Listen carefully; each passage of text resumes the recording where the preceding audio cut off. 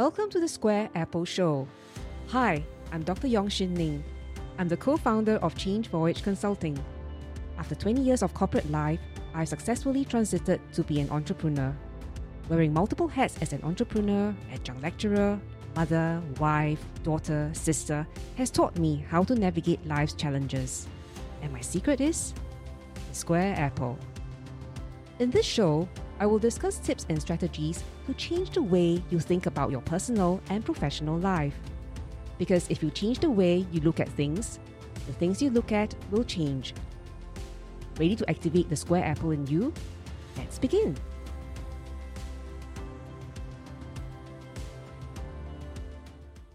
What you see may not be reality. What's real and what's fake? Did Beethoven really go deaf? Did Oswald really assassinate Kennedy? Did the Apollo really land on the moon? Hi, I'm Shin Ning. Welcome to the Square Apple Show. What you've just heard is what Dako, the master con artist, asked the audience in episode 1 of the Japanese drama serial The Confidence Man. And today's podcast is my reflection on our perception of reality and whether it matters at all. So if you're someone who is interested to understand how to beat your brain in playing games with you, then this podcast is for you. First, let me go back to talk about the show The Confidence Man. Initially, when I saw the trailer, I thought it was a chicken soup for the soul type of show, like how to make people confident. But it's actually a light-hearted comedy where a team of highly skilled con artists stage extremely elaborate setups to con greedy bad guys into paying them obscene amount of money. How far-fetched is their setup? In one episode, Dako, the lead lady, wanted to fleece a bad guy of the hard cold cash that he was physically transporting out of Japan to the Philippines.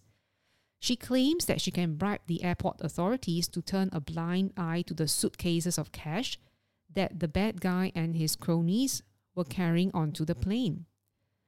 At that time, it turned out that she has set up a fake airport, hired a lot of extras to act as airport crew, chartered a flight and staged an incident in mid-air, resulting in the bad guy jumping out of the plane. Everything is fake. And I remember telling my kid who was sitting next to me, "Oh my goodness, they're so stupid. How could they even believe that the airport staff could be bribed? I think they deserve to be fleeced." And you know what? I realized I was laughing at myself. You would think that a person like me, who is always so vigilant about questioning assumptions, wouldn't fall prey to blind spots. Well, I surprised myself too. Let me share with you what happened and my takeaway from these 2 episodes. Recently, my colleague from the university and I met a client to explore the opportunity to develop a case study on their business transformation journey. I had met them a couple of times, heard their transformation story, and also scanned the internet for available information about them. So my colleague and I were very confident in formulating the interview questions to prepare for our engagement with the stakeholders. However, when we met with our case writer colleague who hadn't met the client but had done more in-depth secondary research on the company, he presented a very different picture from what we had assumed the evolution of the company to be. I had heard the story told backward from the current point in time and had unknowingly made a lot of assumptions of how the company had evolved over the years based on how we heard the story. The 3 of us had a good laugh about the fact that we all had different mental models about what reality is. But inside me, I was beating myself up for making unverified assumptions, even though I thought I had already built a habit of questioning assumptions. How did I miss such a big elephant? Although it didn't result in any major issues, I couldn't get this out of my mind for a few days.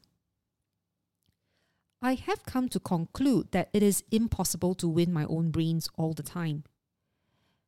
Imagine reality is like a picture. But what we know and can grasp at any point in time are just pixels of the reality. When there are more pixels and the pixels are fine grained, it means that the situation is more certain or you have access to more information. The converse is true if you have less pixels and we have to fill in the blanks. Studies have shown that when people are faced with situations which has less pixels, they use shortcuts to make judgments and decisions, which we call heuristics. Examples of such techniques include satisficing, which means you evaluate alternatives until it meets a predetermined set of criteria. When the criteria are met, you stop evaluating, although there may be better options which you do not know of. And why do we stop? The short answer is because seeking information is expensive. Most of the time, the more information we seek, the more time and energy we expend. So my first takeaway that I want to share is this. Know what you do not know. Sounds cryptic? Actually, it's very straightforward.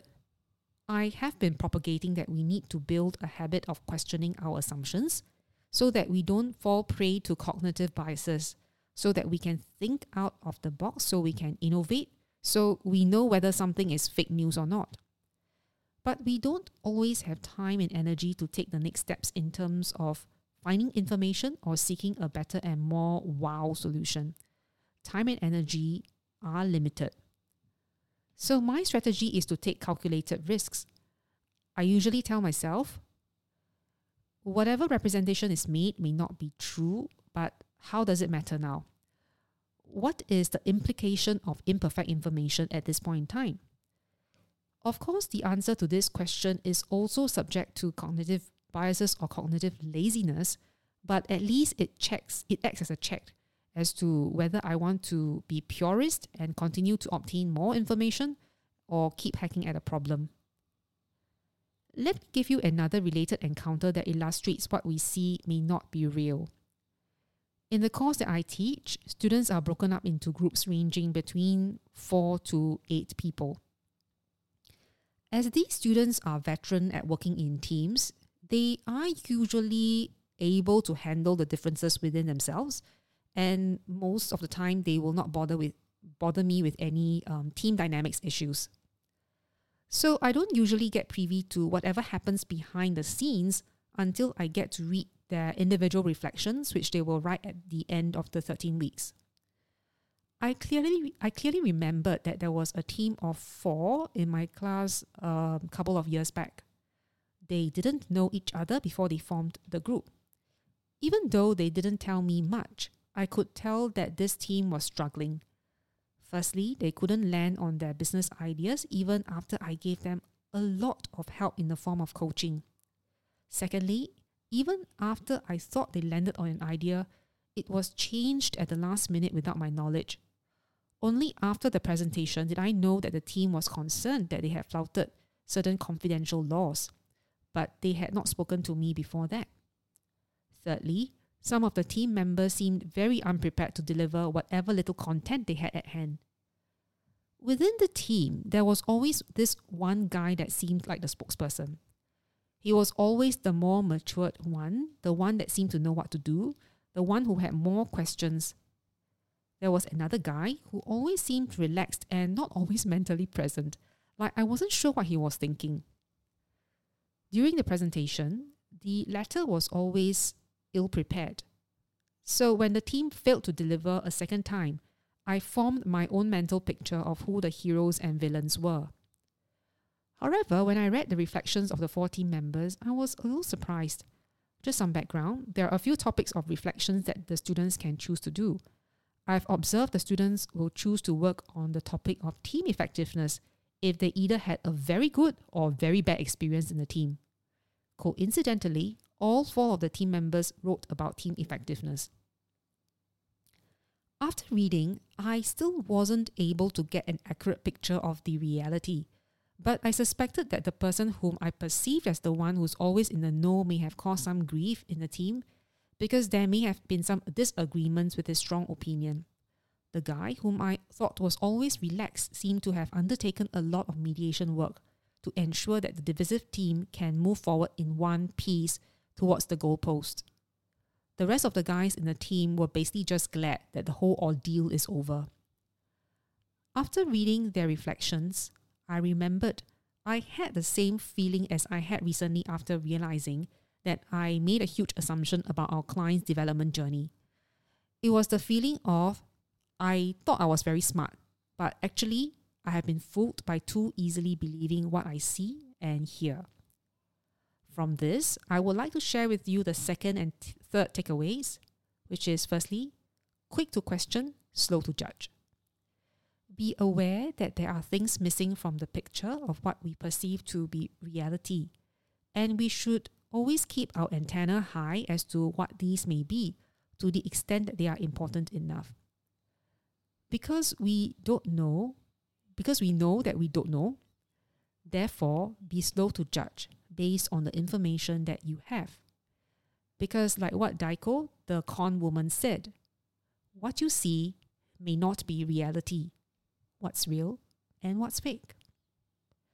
I hope you have enjoyed today's episode and taken away something to reflect on. If you have questions or thoughts on this episode, please connect with me on LinkedIn at bit.ly/SquareApple. That's bit.ly/SQUAREAPPLE. Thank you and see you soon. Thank you for joining me today. I'm very honored to have you here.